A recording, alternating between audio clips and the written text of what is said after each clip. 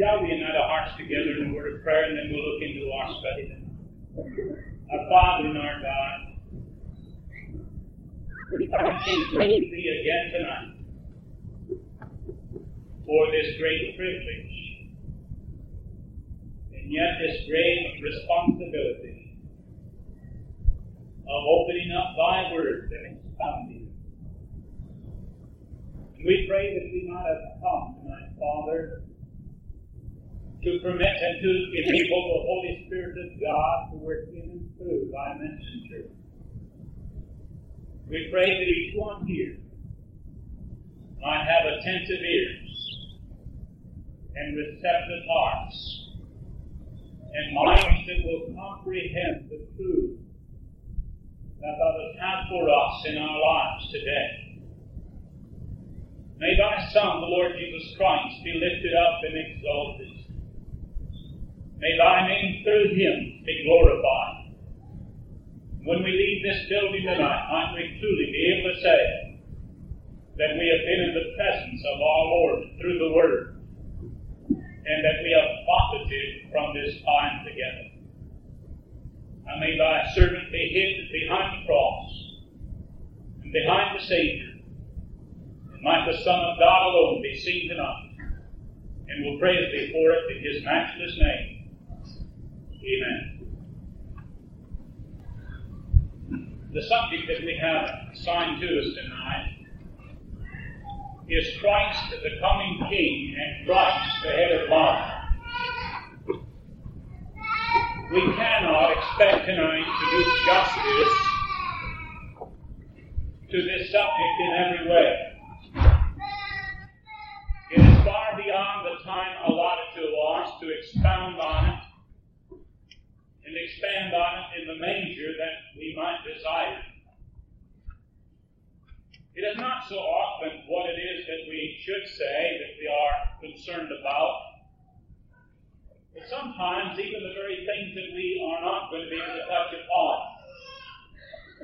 But looking over the program and the subjects that have been assigned, where we have not covered certain areas, I know that they will be covered by the speakers in these next days.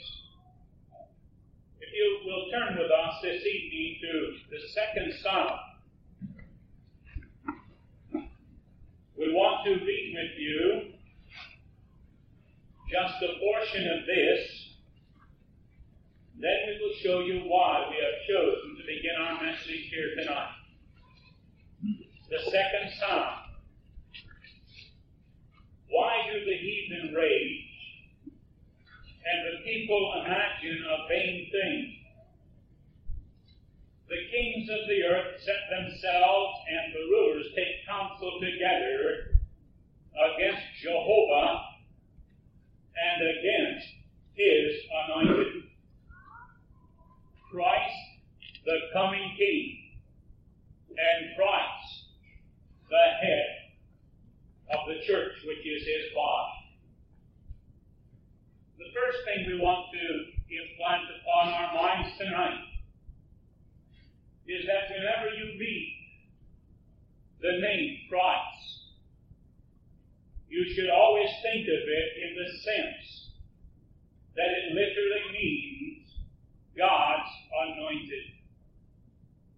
And if we can keep this in mind tonight as we look into these verses and these passages, I believe our hearts will be blessed over and over and over again. I trust that as you read and study your Bibles, that you note very carefully the way that the name of our Lord and the titles of our Lord are used in the Word of God. The names are used interchangeably, but never by chance. Always with a divine will and a divine purpose in every instance. We believe in the verbal inspiration of the Word of God. We believe the Holy Spirit directed the hearts and the minds of those who have written in the pages of this book the truth that God has for us today. And so as we think of Christ tonight, we think of God's anointed, the coming King. And yes, God's anointed the head of the church, which is His body. The name Christ is oftentimes thought of as a proper name, and rightfully so. But it is the meaning behind the name that we must bear in mind. When the name Christ is used, it should always be used in reverence when it refers to the Son of God. He is Jehovah's anointed. He is the anointed of God, the Father.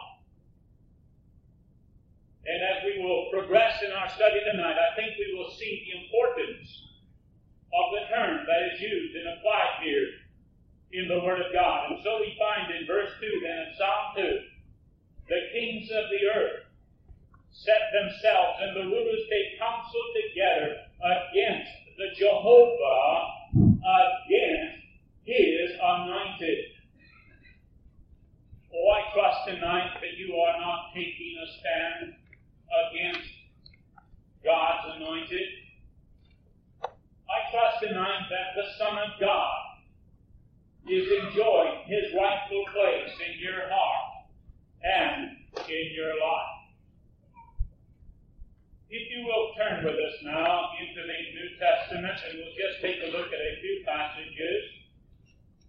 In the Gospel of John, chapter 1, and verse 41. The Gospel of John, chapter 1, and verse 41. We'll go back to verse 40 to pick up the thought.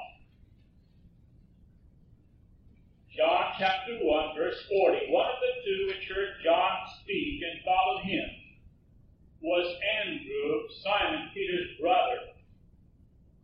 He first findeth his own brother Simon, and saith unto him, We have found the Messiah, which is being interpreted the Christ, God's anointed. And so we find that the name Christ, the title Christ, deals with Christ, God's anointed, the Messiah of the nation of Israel. And so to the Jews, to those of Israel, when they were to realize that Christ was indeed their Messiah, that He was God's anointed, they were to view Him entirely different in their lives than they had viewed Him before. Not that they were to receive Him, for the Word of God tells us He came unto His own, and His own received Him not. But to as many as received Him, to them He gave the power to become the sons of God, even to them which believed on His name. We read on in the Gospel of John in chapter 1 and verse 49. Nathanael answered and saith unto him, Rabbi, thou art the Son of God. Thou art the King of Israel. At His birth, we read in the Gospel of Matthew, the 2nd chapter, verse 2, they ask, Where is He that is born King of the Jews? Time after time in the Old Testament Scriptures, the Son of God is declared to be the King of the nation of Israel, declared to be Israel's Messiah. He came that He might be their King. He came that He might rule over them. But it was not yet God's appointed time. It was not yet the day in which God would have His Son to rule over mankind and to rule over this earth. And we will see that also in just a little while. Go back with me, if you will, to the book of Zechariah, chapter 14. Zechariah, chapter 14. And we'll begin reading with verse 4 for time's sake tonight. Zechariah 14 and verse 4. Concerning the return of the Son of God. We find today that there is a great interest in prophetic teachings. How often do we find people today who are eager to learn about prophecy? But it's strange that they failed to understand some of the greatest prophecies in the Word of God, which have to do with the coming of the Son of God for the church, which is His body. You know, that too is a part of prophecy. Paul, in his own writing, spoke in his letters, some of them as being prophetic writings. Paul prophesied of the hope of the church. And yet this doesn't seem to interest too many today. They're concerned about Israel. What is the place and the position of Israel today? And many today are veering from the point of a pre-tribulation hope to a post-tribulation hope, because they are trying to fit God's program today into the prophetic writings of the Old Testament, and you cannot do it. The hope of the church, the body of Christ, is not found anywhere in the Old Testament writings. We don't have time to get into that. I'm sure that our speakers will deal with this subject in the days to come. But we find in verse 4 of Zechariah 14 that when the Son of God returns back to this earth, that His feet shall stand in that day upon the Mount of Olives, which is before Jerusalem on the east, and the Mount of Olives shall cleave in the midst thereof, toward the east and toward the west. And there shall be a very great valley, and half of the mountain shall remove toward the north, and half of it toward the south. Now, we only have time tonight to point out that this has not yet taken place. This remains God's future program and purpose for the nation of Israel. God's anointed, the Messiah of Israel, is going to return back to this earth to receive a kingdom unto Himself. He is going to come back and He is going to rule on this earth in a manner that the whole earth will understand the rule and the power of God's anointed one. Turn with us now, if you will, to the very last book of the Bible, the book of the Revelation. There are just two passages that we want to note here. In Revelation chapter 19,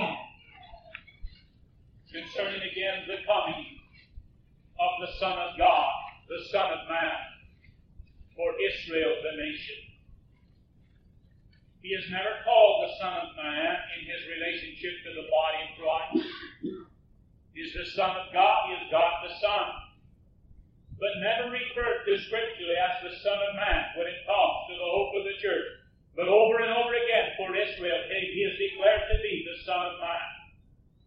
When you see the Son of Man coming in His glory, when you see the Son of Man coming in His power, this will be the mark for Israel, the nation. In Revelation chapter 19, beginning with verse 11, and I saw heaven open. Behold, a white horse, and He that sat upon him was called Faithful and True, and in righteousness He doth judge and make war. His eyes were as a flame of fire, and on His head were many crowns, and He had a name written that no man knew but He Himself. And He was clothed with a vesture dipped in blood, and His name is called the Word of God. The armies which were in heaven followed Him upon white horses, clothed in fine linen, white and clean. And out of His mouth goeth a sharp sword, that with it He should smite the nations, and He shall rule them with a rod of iron. And He treadeth the winepress of the fierceness and wrath of Almighty God. And He hath on His vesture and on His thigh a name written, King of Kings and Lord of Lords. Yes, brethren, this is God's program for the nation of Israel.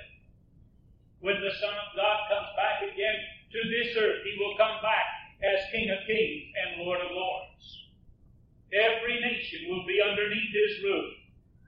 Every nation will be underneath His power. He will rule the nations with a rod of iron. And the nations will have to go up to Jerusalem every year to worship God if they are going to receive His physical and His material blessings upon them, as well as to receive spiritual blessings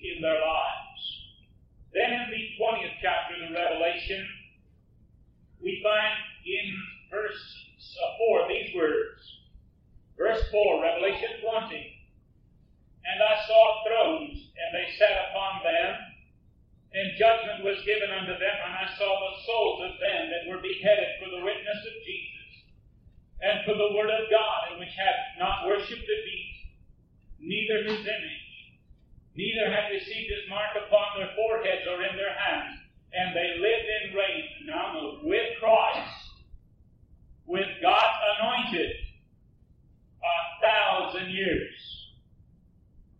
Yes, when Christ comes back to this earth, when God's anointed comes back to this earth, he comes back as King of Kings and Lord of Lords. When he comes back to rule on this earth, he will rule and reign with a rod of iron over the nations. It will be for the duration of 1,000 years. Oh, I trust tonight that you believe that this is exactly what the Word of God means. That when God declares it to be 1,000 years, that's what God means. He doesn't mean 5,000 years. He doesn't mean 10,000 years. He doesn't mean a short season and a long season. When God says 1,000 years in His Word, He means exactly that. He shall rule for 1,000 years. And then we find in verse 6, blessed and holy is he that hath part in the first resurrection. On such the second death hath no power, but they shall be priests of God and of his anointed, and shall reign with him 1,000 years. Now this is the hope of Israel, the nation. This is the hope of the 12 apostles, and I know that this is one of the subjects assigned to one of our messengers in the week to come. But we find that they shall live and reign with Christ, with God's anointed, for 1,000 years. Now much more could be said on this subject. We could spend all evening long, and even then only begin to touch upon some of the important truths concerning Christ and his relationship to Israel as their king. He is coming. He is coming. But he is not coming today for the nation of Israel. When he comes for the church, the body of Christ, it is not to set up his kingdom here upon this earth. When he comes for the body of Christ, he is coming as the head of the church, which is his body. In the last letter of Paul to Timothy in 2 Timothy, I just want to comment on this because I feel it is important in regards to what we are saying tonight. In 2 Timothy chapter 4, Paul has this to say to this young man.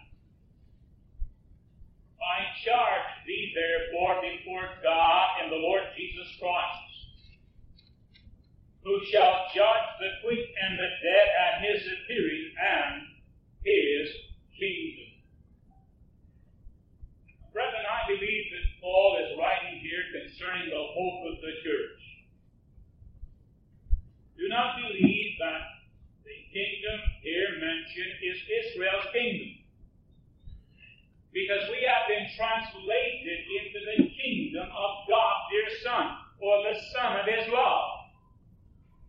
And I just thought we should comment, or at least make mention of this, lest any fail to see the difference between God's program for Israel, the nation, and Christ as Israel's king, and the relationship that we have with Christ in his kingdom that has to do with the body of Christ.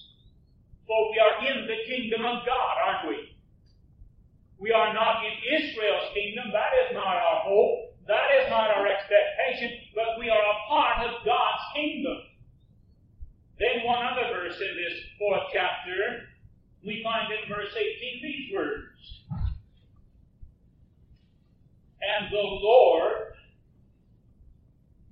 shall deliver me from every evil work. Now notice again, the Lord shall deliver me.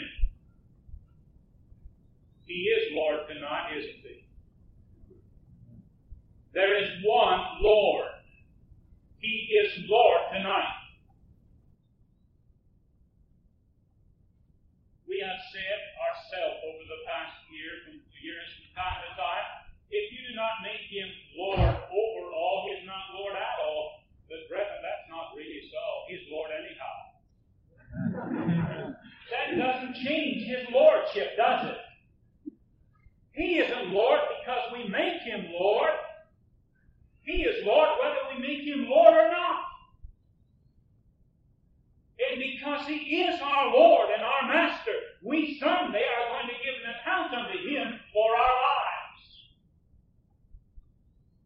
He is not king because men make him king. He is king whether they make him king or not. And so Paul speaks right to the fact that the Lord shall deliver him. Aren't you thankful tonight for such a Lord? One who is in control, one who has a plan, one who has a purpose, one who has a program. Brethren, the world has not gotten out of the hands of God tonight. He is still very much in control. The time is going to come when God will say to man, you've gone just as far as I'm going to let you go. And the day of grace is going to come to a close. But notice what Paul goes on to declare. The Lord shall deliver me from every evil word, and will preserve me unto his heavenly kingdom. Now, how do we explain this? Well, I don't think we have to explain it. I think the Word of God does that for us. This is the only time this is used anywhere in the New Testament Scriptures. This phrase is not found anywhere else in the New Testament. This has to do with our relationship to Christ and the heavens. It has to do with the kingdom of the heavens. Not the kingdom of the heavens, which belongs to Israel. But this has to do with our relationship to Christ. Paul was not looking for Israel's kingdom. He was looking for the head of the body of Christ. He was looking for Jesus Christ, the Son of the living God. But I felt that we should at least make comment on this, lest we be misunderstood. Sometimes we sing that Christ is King, and we hesitate about that. Well, if we understand what the Word of God has to declare about, understand His kingship and the relationship we have with Him, it won't be quite so much of a difficulty for us as long as we do not make it the kingdom that belongs to Israel. Much more should be said on this tonight, but I want to get into Christ as the head of the body of Christ. Because His work tonight in this, the administration of grace, is different from that which He was accomplishing even while He was here on this earth. Jesus Christ was a minister of the circumcision. He came to confirm the promises made unto the fathers. He did not come to usher in the administration of God's grace. Now hear me. Christ did not usher in the administration of grace, not in His earthly ministry. He came to confirm the promises made unto the fathers. He came as Israel's Messiah. He came as God's anointed for His chosen people. Paul and Christ preached different gospels. Now you might say, well, wait a minute, Pastor, what are you saying? I'm saying what the Word of God declares tonight. Paul and Christ preached different gospels. Christ was the minister of the circumcision. Christ declared the hope of Israel. Christ came to reach His own, to reach the nation of Israel. And that's why in the early chapters of Acts, it is a call for Israel to national repentance. But praise God in His role tonight. Or perhaps a better choosing of the word, in His position tonight. He is the head over all things to the church. Turn with us, if you will, back to the book of Ephesians, or to the book of Ephesians.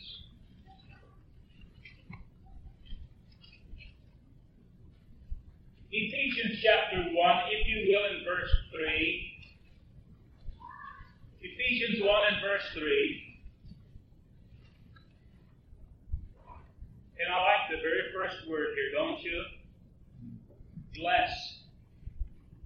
Or blessed, however you want to render be the God and Father of our Lord Jesus Christ. Do you give Him praise tonight? Do you say tonight, blessed be God the Father? Oh, I trust that you do. You see, brethren, when we come to the conference to proclaim the Word of God, we come not to preach ourselves or to exalt ourselves. We come to exalt Christ. We come to lift up our Lord, to exalt our God. Oh, I realize that you appreciate the fact that God is able to work in and through those that He has called into the ministry. But what we must glory in is not the messenger, but the message. Not the pastor, but the person, Jesus Christ, the Son of God. And so Paul declares, blessed be the God and Father of our Lord Jesus Christ. And notice again, our Lord, that is our Master, Jesus, Jehovah is salvation, Christ, God's anointed. Isn't that beautiful? Isn't that glorious? Are you rejoicing in Him tonight? Notice what he goes on to say. Who hath blessed us with all spiritual blessings in heavenly places. Now notice, in His anointed. I like that. In Christ, in God's anointed, in Jehovah's anointed tonight, I am complete. In Him tonight I am accepted. In Him tonight I find my hope, my calling. I find my blessings. In Christ. In God's anointed. You know what that means? You know what it means when we declare Him to be, when the Word of God declares Him to be God's anointed? You know what that means? You realize the implication of that? Brethren, it means that if Christ is indeed God's anointed, there is none other. And this, I believe, is what we read in the book of Acts. There is none other name under heaven given among men whereby Israel must be saved, if you please. None other. This same Jesus, whom ye have crucified, God hath raised Him up and made Him both Lord and Christ. This same Jesus. There's none other to come. Our blessings are in Christ. God's anointed. They're nowhere else to be found. Your blessings are not in your churchianity. Your blessings are not in your religion. Your blessings are not in your church membership. If you're saved tonight by God's grace, your blessings are in Christ. And that's the only place you're going to find them. And as long as you rejoice, you're going to have to rejoice in Christ. How often does God tell us this? That no flesh should glory in men. And after all, what do we have to glory in? In Colossians, the 2nd chapter, we were privileged to share with our congregation a while ago 2 phrases. One phrase was Christ. Complete in Christ. The other phrase was, and you. Think on that. Christ and you. Now, where are you going to glory? Have anything to glory in of yourself? Why, of course not. He that glories, let him glory in the Lord. And so Paul declares that we have been blessed in God's anointed. Then notice as we go on in the 1st chapter, verse 20, if you will. we find which He wrought in Christ. This is the power of God. It's the mighty power of God. We have a powerful God tonight, don't we? I am not ashamed of the gospel of Christ. The gospel of God's anointed. It is what? The power. Praise God. There's power in the gospel. There's power in the cross. There is power in Christ. If you want to be a powerful witness for our Lord, teach the Word.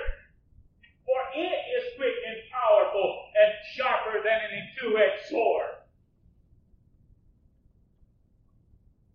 The words of men come to naught. The Word of God never returns unto Him void. And so we find this mighty power which He wrought in Christ when He raised Him from the dead and set Him at His own right hand in heavenly places, far above all. That's where our Savior is tonight. That's where God's anointed is tonight. He's far above all. The world doesn't want to put Him there. Satan doesn't want to leave Him there. You know how Satan tries to bring Christ down to this earth? He loves to have people talk about Jesus. And I say that reverently tonight. But so many are so involved with the earthly Jesus instead with the risen Christ.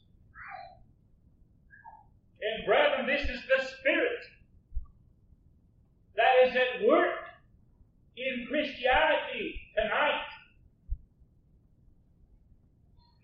People want to know, have you been with Jesus? They speak of Jesus over and over again. But praise God, He is the risen Lord of glory this evening. He's seated at the right of the Father. He's far above all principality and power and might and dominion, and every name that is named, not only in this world or this age, but in the coming one. And that's put all things under His feet. Now notice, and gave Him to be what? Head. I want to speak to you tonight a little bit about the headship of Christ. Do you know what it means tonight for Christ to be the head?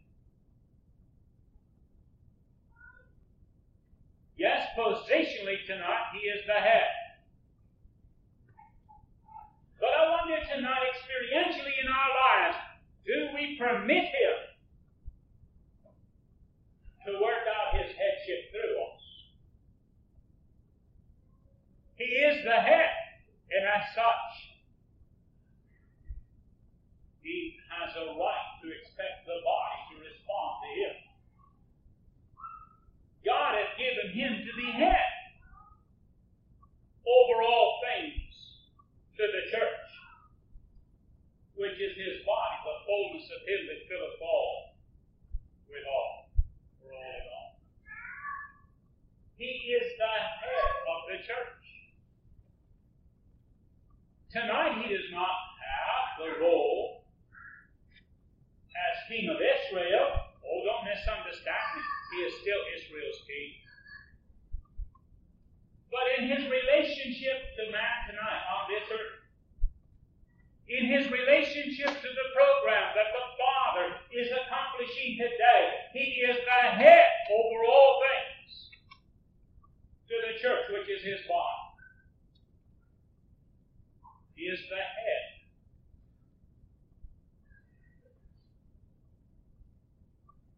Is He the head tonight? The Word of God says He is. The Word of God declares Him to be the head. And as the head, we read later on in Ephesians, the whole body receives its nourishment from the head. Yes, God's anointed. The body of Christ tonight is dependent upon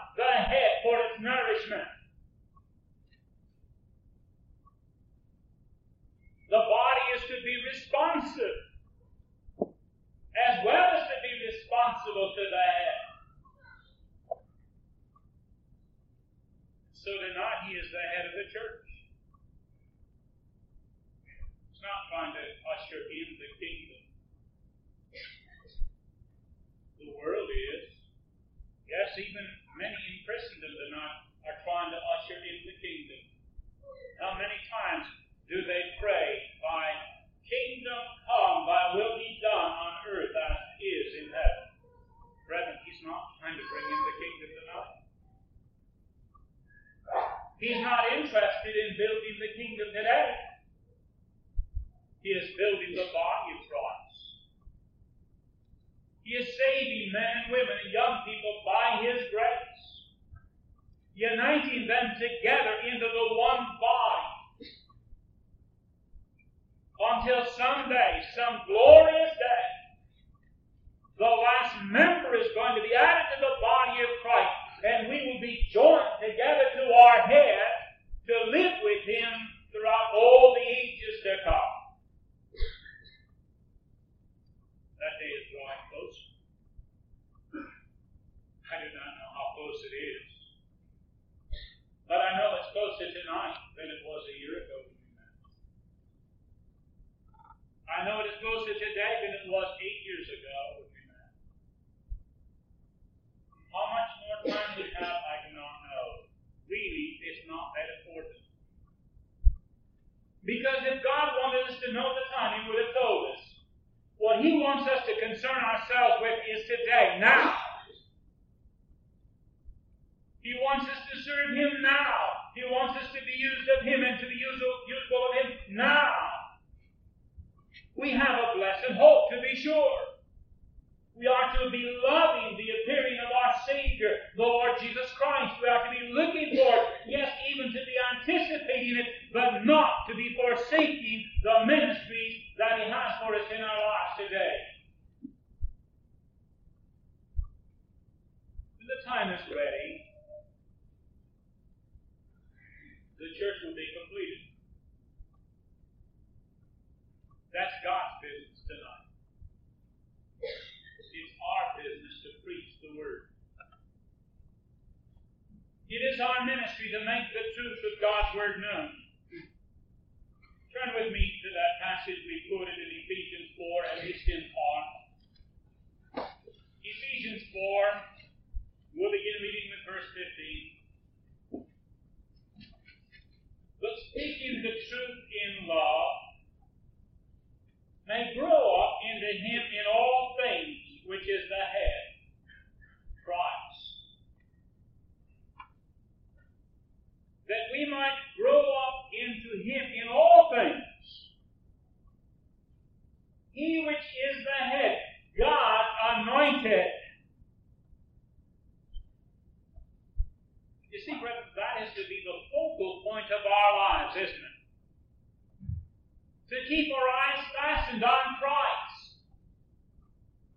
To keep our eyes fastened on the Son of God. Because we cannot love His appearing unless we love Him. We cannot love His appearing because, after all, what should the appearing of Christ mean to us but to see Him, to stand in His presence? To be face to face with the one who has redeemed us by His grace. Isn't that really what we should be looking for? Isn't that really what we should be anticipating in our lives? I've used the illustration in our church many times when my wife at that time was going to school in Milwaukee. She used to sometimes come across from Milwaukee Clipper to Michigan. And I would meet the Milwaukee Clipper in Muskegon. Now, I wasn't thrilled to see the Clipper come in. I could go there almost any day and see the Clipper come in. It's what the Clipper was bringing, you see, that thrilled me. You see what I'm saying tonight? The coming of Christ should be important to us tonight because it is Christ coming. Because we're going to see Him. We're going to be with Him. We're going to stand in His presence. We're going to share in His glory from all the ages to come. As members of the body of Christ, this is the hope, this is the expectation of the believer tonight. singing very zealously. We're marching to Zion. Beautiful, beautiful Zion, the beautiful city of God. Ever sing that? I think some of you have. Another one we used to sing too, that, I sang it very enthusiastically. Oh, Beulah Line. I didn't have any idea what I was singing, but I was singing. But praise God, tonight we realize that our Savior is in heaven. And it's out of that realm that we look for Him to come, isn't it? Reverend, how much better would our churches be tonight? How much better off would God's people be if they would not be so concerned about Jerusalem and be more concerned about heaven? You see, so many are trying to fit all the puzzles of prophecy into Jerusalem. And they're so concerned about what's going on in the Middle East, and rightfully so to a degree, but our Savior is coming out of the heavenly realm. For Israel is coming back to the Mount of Olives, not to the body of Christ. Set your affection on things above, not on things here on this earth. Why? Because that's where our Savior is. That's where our position is. That's where our hope is. That is where our expectation is tonight as members of the body of Christ. But let's go on here in Ephesians 4. In verse 16 we read, from whom the whole body, fitly joined together and compacted by that which every joint supplies, according to the effectual working in the measure of every part, maketh increase of the body unto the edifying of itself in love. In Ephesians 5, we'll read there, we will not have time tonight, that Christ is the head of the church. The wife, the husband rather, is the head of the wife as Christ is the head of the church. And the idea there is the church is to be subject unto Christ, to arrange itself under Christ. To arrange itself under Christ.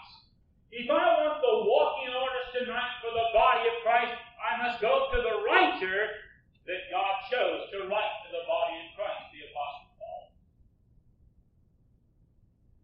If I want a doctrinal statement, I find it in Ephesians 4. The sevenfold unity of the Spirit. Christ, as the head of the body, wants us to endeavor to keep the unity of the Spirit as the head of the church. Now you'll find, brethren, when you deal with the unity of the Spirit, whenever